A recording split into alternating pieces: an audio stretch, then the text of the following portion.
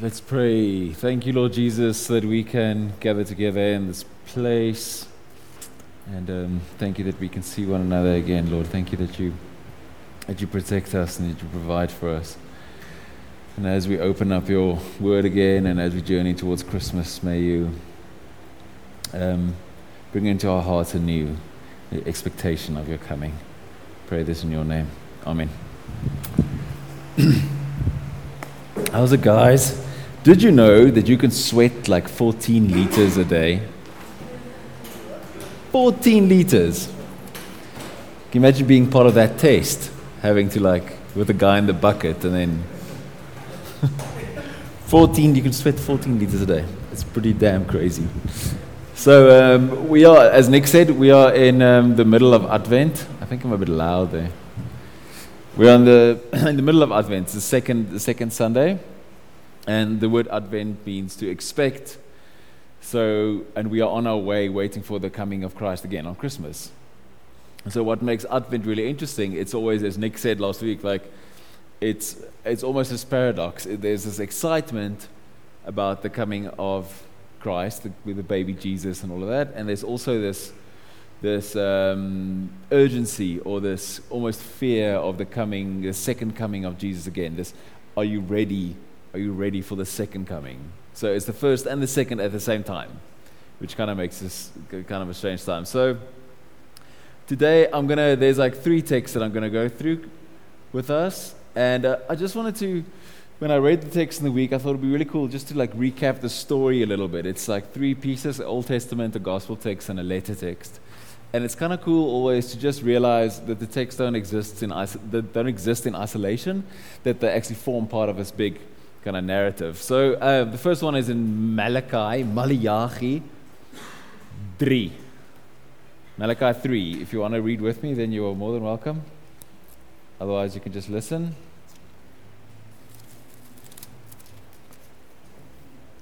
So Malachi 3, there, verse 1. It reads, "See, I will send my messenger who will prepare the way before me.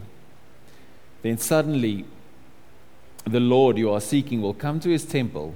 The messenger of the covenant whom you desire will come, says the Lord Almighty. But who can endure the day of his coming? Who can stand when he appears? For he will be like a refiner's fire or a launderer's soap. He will sit as a refiner and a purifier of silver. And he will purify the Levites and refine them like gold and silver. Then the Lord will have men who will bring offerings in righteousness, and the offerings of Judah and Jerusalem will be acceptable to the Lord, as in the days gone by, as in former years." All right? So you got that? So it said, there's a messenger coming that it says, prepare the way for the day of the Lord. The Lord will come and he will refine like silver. So this is kind of the one type of expectation, almost this fear of the day of the Lord, saying that he will come and he will purify and make right and purify the people that are there. So it's not like a pretty, excited coming image. It's a little bit of a scary image, especially on a day as hot as this.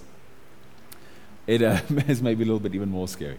So during this time, just to recap, during this time, the Jewish people were in exile, and the whole world as fallen apart. Or actually, in this time, it was just a little bit after the exile. So they've returned to Jerusalem, some of them, and they've rebuilt the temple. So if you remember the story, they built the first temple, and then the glory cloud of God came down onto the temple when Solomon dedicated the temple to God. And God came and he lived in the temple, right?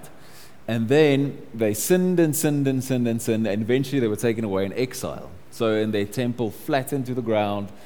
Horrible, horrible story. If you're looking at people, all the refugee crisis and all of that happening around the world, similar and worse. Like, for instance, when the northern kingdom was taken into exile, the Assyrians took them into exile, and they were a fierce and cruel nation. They would skin their enemies alive and nail their skins to the pillars on the gates of the cities, so that you know when you enter into the Assyrian cities that Nineveh was the Assyrian city, the capital. So if you enter into it, you know you're dealing with fierce people en jy moet jouself gedra. Anders gaan jy jou vel verloor. and they would do damage to a city similar to what a couple of bombs would do today, but they would do it by hand. So physically not leave one stone on top of another. They would literally go and plant weeds in the cities that they've taken over. They would take salt and work it into the lands, into the farming land, so you can't farm there anymore. They were fierce people. So the Jewish people were in exile, and then when they came back after 400 years in exile, they rebuilt the temple, but the thing was that the glory of God, the glory cloud, never came back. They dedicated the temple and opened up, but the glory cloud never came back. So at this point in the history, when Malachi is writing, people are still waiting for something to happen, for the day of the Lord to come, for the messenger to come, for God to do what the prophet said that he was going to do, for God to come and save his people, to come and renew Israel. Because even by the time of Jesus, people were back in Israel, but the oppressors just changed. They were in the Babylonian exile, and they came back, and then the Romans took over. So they was always being oppressed, right? So they were still waiting for something to happen. So what's important to understand is that the Jewish people were waiting for like a great political leader. Somebody that's a revolutionary that would come and take care of the Romans and sort them out and rebuild the temple and rededicate the temple so that the glory of God can come and live in the temple again, all of that. So people were waiting for that. So in Malachi, what's beautiful about this little text is that it talks about how God refines the Levites and refines them as he would refine silver. So this is a very powerful image. So I've got a little video that I brought with of somebody refining silver. Apparently, if you can go onto YouTube and you go, how do you refine silver? You get a ton of little videos, because apparently what people do is they go and buy up scrap metal, like lead and old coins and nickel and all these things that contain little bits of silver, and you can melt it down in your backyard, and then you make little bricks, and then you can sell it again. It's one of those, we all know people like that do stuff like that. So that the stuff that's in there is it's scrap, like sterling silver that contains some silver and some other metals, and it's been kind of ground up so it makes a silver powder. And then it's in a crucible, which is made out of ash or bone.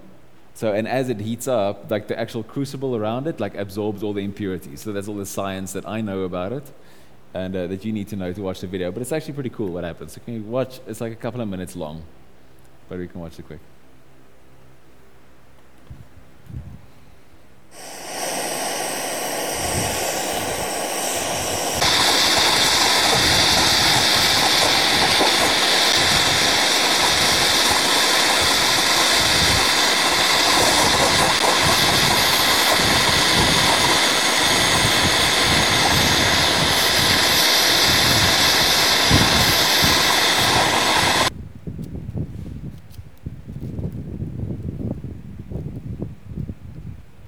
Oops. Not enough. So it's a beautiful image when you see it. There's obviously like, some of you may have heard this story when somebody preaches and they say, God is like the smithy refining the silver, and the way that he knows when the silver is actually completely pure is when he can see his image in it, when it shines completely like a mirror. So that's obviously a beautiful metaphor. And all the dross, it goes into the borax, the borax is the chemical on the side, but it goes into the crucible, which is a beautiful metaphor and a beautiful image. Now in Luke 3, which is our gospel text today, there's also a ton of interesting things happening. So let me read it for us. It starts with a list of names. It says, in the 15th year of the reign of Tiberius Caesar. Now, it's significant that Luke mentions Tiberius. Tiberius had a name for himself. Like he had coins with his image on it. All right? And on the coin, it read, Tiberius, son of, give a guess, Son of God. Right? So he said, or the full title was Son of the God Augustus. So Tiberius' title that he gave himself was Son of God, which makes it interesting. In the 15th year of the reign of Tiberius Caesar, when Pontius Pilate was governor of Judah, Herod, tetrarch of Galilee, his brother Philip, tetrarch of Itra, Trichonis, and Lysanias, tetrarch of Abilene, blah, blah, blah. During the high priesthood of Annas and Caiaphas, the word of God came to John, son of Zechariah, in the desert. He went into all country around the Jordan, preaching a baptism of repentance for the forgiveness of sins, as written in the book of the words of Isaiah the prophet. A voice calling in the desert, prepare the way for the Lord, make straight paths for him. Now here's the interesting bit. Every valley shall be filled in, every mountain and hill made low. The crooked roads shall become straight, the rough ways smooth, and all mankind will see God's salvation. So there's a couple of things in the text. Desert is a key image in Scripture, so it means coming out from the Exodus, coming out from captivity, coming out from oppression into someplace new. So you've got that. And then you have all these oppressors' names kind of in the text as well. Son of God, Tiberius, Herod, and all these brothers and all like everybody that split up the whole kingdom. So you've got all of that, all this oppression. And then you have this little interesting bit that says all the hills will be made flat and the valleys will be filled in and the crooked roads will be made straight. So if you remember the image of the silver in the beginning, it's all kind of dodgy and weird and crazy. And as the refining process happens, it goes smooth and perfect. And it's interesting also that in Revelation, when the sea is there, when it's mentioned, it says it's like it is like glass in front of the throne. There's no hills or no valleys. There's no waves. Everything is smooth and perfect. So this idea of purification. And John also preaches a baptism for the repentance of sins. Repentance meaning in the Greek means metanoia, which means to get a bigger mind. That's literally what the words mean. Meta, bigger, noia, mind, brain. So to get a bigger mind, to have a worldview change, to turn around completely. And in the Hebrew, repentance the word is teshuvah, which means to turn around and to return to that which was before. So to say to return to Eden, to make this kind of complete turnaround. So you have the same thing. Malachi, the refining of the silver. In Luke, you've got the valleys being made straight, the repentance, this idea. So if we go on a little bit, we're reading about one of the first churches, Philippians. Philippians 1. And that'll be our last text, and we'll wrap up after that. Philippians 1.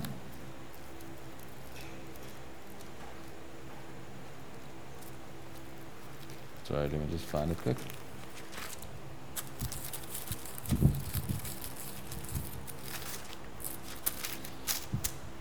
Philippians 1, there was 3. It's Paul writing. And what's interesting about Philippians is Paul is writing from prison. So he's writing from prison. Prison was not a nice place. People had to bring you your food. They didn't even give you food in prison. So if your family or friends didn't bring you food, you die. Simple as that.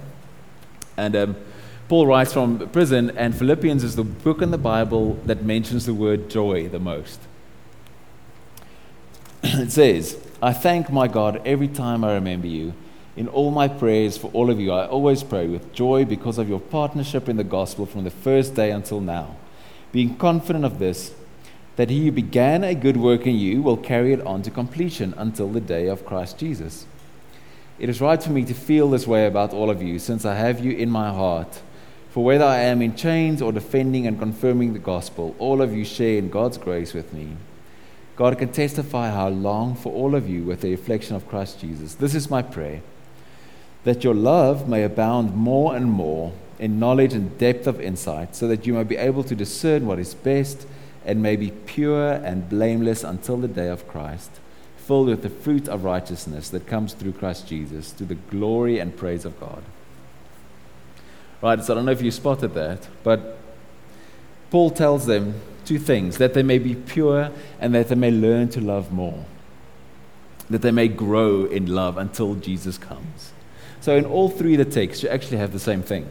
You have the refining of the silver, the hills made straight, the repentance, and then the growth in knowledge and in wisdom and in love, right? So in all three, you have a progression. So here's the thing. It's super simple. In our Jesus culture, or in our church all over, it's very easy to have like a Jesus loves you culture, right? Jesus loves you, and that's awesome, and that's great. But there's work to be done. Jesus really loves you, but there's work to be done. Jesus really, he loves you enough to not leave you the way that you are. And there is a refining process for all of us that you need to enter into. And it's fine. It's fine that you've come to Jesus, and it's really, really great. But sometimes we make him a little bit too soft. And that's what Advent does in this weird paradoxical way. It's very nice, and you've got Christmas cards, and everybody's looking forward to eating a lot and getting presents and all that. But at the same time, it's asking the question, but who are you? Like, what does your life look like? Is your life pure? Or not, is your life pure? Rather, are you in search of purity? And that is not a very popular question at all, to say, are you in search of purity? Will you be ready if Jesus comes? It's like that kind of, it feels almost wrong to say it and wrong to talk about it, but that is the question that Advent asks. And that's the question that we want to ask in third place and in this church for the next year is, who is God? God is the refiner, the one that calls for purity and calls for repentance. All right? And who are we? Is there stuff in your life that is dross, that needs not be there, that shouldn't be there? Is there something in your life, in this refiner's fire, there's stuff in our life that is really, really hard, and times that are hard. And when times are hard, like, it seems like the worst of you comes out. Right? It's who are you in really bad traffic? Right? Who are you when you have a really slow internet connection? What's that one meme when the guy says, if you want to marry somebody, first see them have a slow internet connection before you choose them and see how they react, because then you know who they really are. Right? And it's exactly that. Who are you then? When all your defenses are down, when the heat is on, it's like, who are you then? And that becomes a difficult question. It is awesome to be a Christian for like the first 6 months, right? And then you're in that Jesus, I love you phase, or that Jesus is my boyfriend phase. And it's really great and awesome. And then after a while you realize, wait a minute, this is really hard. God is actually expecting things from me. Like, there's actually stuff in my life that needs to change. And that's difficult. And I must say, for me, during this year has been a hell of a year for me and Real Aid. And so much of it is one of our best friends, Dinda, over there. She keeps on reminding us, and this is what God does. He places people like Dinda in your life to refine you like a smithy. And she keeps on asking, yes, but what is true? It's not about them. What do you need to change? It's like she keeps on turning the mirror, and I'm like, no. It's them and them and this and this. And she goes, no. What do you need to change? I was like, I don't want to ask that question. That's a difficult question. I'd rather just want to blame other people for making my life so difficult. And she goes, yeah, well, what do you need to change? And that's exactly the question. What do you need to change? What do you need to change? And you know that if there's stuff in your life that's not right, that God is telling you, dude, that's not on. You can't do that. That's not a way to live. I want you to be as pure as silver so I can see my image in you. I want to get all of that dross out. I want to make the crooked places straight. Make the valleys, fill up the valleys, flatten the hills, help you to grow in knowledge and wisdom, and all of that. And what is so beautiful about it is that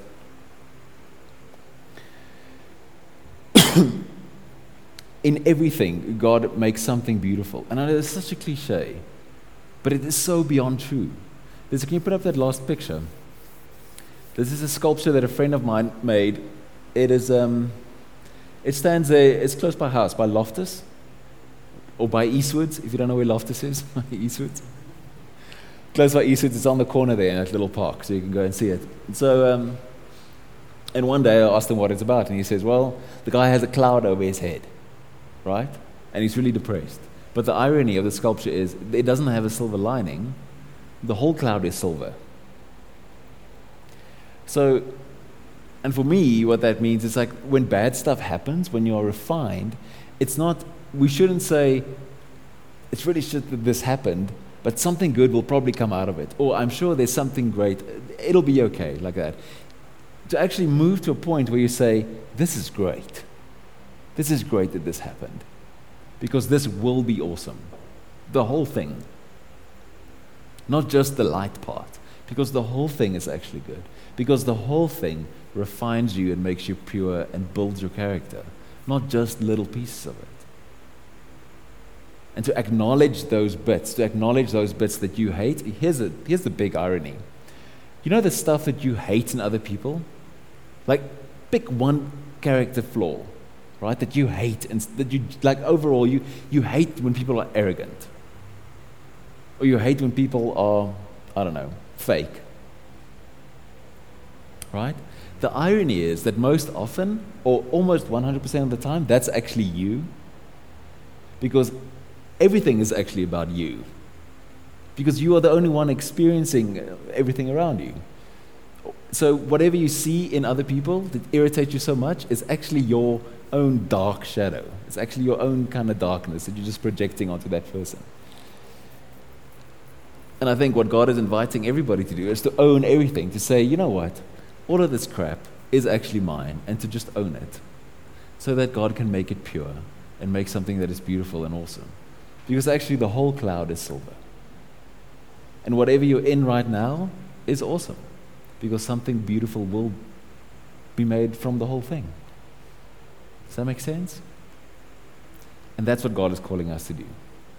So I want to give you a training naked for the holidays. Well, this is my last sermon for the month, for the year. So I'm wearing a little rubber band on my arm, and this is to teach me a new habit. So I complain a lot, like mad a lot. And so I'm trying to not complain for 21 days, right, to break the habit. It takes 21 days to break a habit. So I'm trying to not complain for 21 days. So every time I complain, I have to switch the band, right? And then the counters restart. So you restart at 21 days again. So I'm on like day 7 now, but I'm still on day 1. I haven't gone a full day without complaining yet. Maybe today. I haven't complained today yet. It's been on this arm the whole day. So I'm like going, there's only like 6 hours left. I'm totally going to make it. Ja, maar jy was laat. Here's my rule. He was late. No. Here's the full rule. Complaining when you're not fixing it. Do you know, it's fine to see something that is wrong and then make a point about it in a restaurant or in something and then fix it.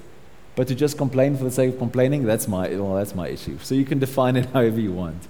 But that's mine. So I wanted to bring a whole bunch of rubber bands tonight, but I forgot. Well, actually, I went to buy little ice lollies rather than rubber bands. So I think that was a better choice. So this is my thing that I'm working on. This needs purification in my life. Like, it's a small, stupid thing. There's a bunch of other big stuff that I'm not going to tell you about. But this is one that you can maybe share. And I suppose it'll work for any habit. Like whatever habit you need to break, maybe like do a little rubber band, and then every time you break, you switch it. The other night, it was so funny. I was at home, and I literally switched it like 4 times in the space of like 15 minutes. And Riolette was laughing at me because I was like going, oh, damn it. No, it's like, damn it, and it's on the other hand. So I need a lot of work. So that's it, guys. That's what I want to share with you. I don't want us to be one of those churches that are just about being cool and Jesus loves you and everybody is like kind of welcome, everything's cool, and no hard questions ever get asked, because that would just be stupid and kind of pointless. So I think we should turn the mirror a little bit. So let's pray.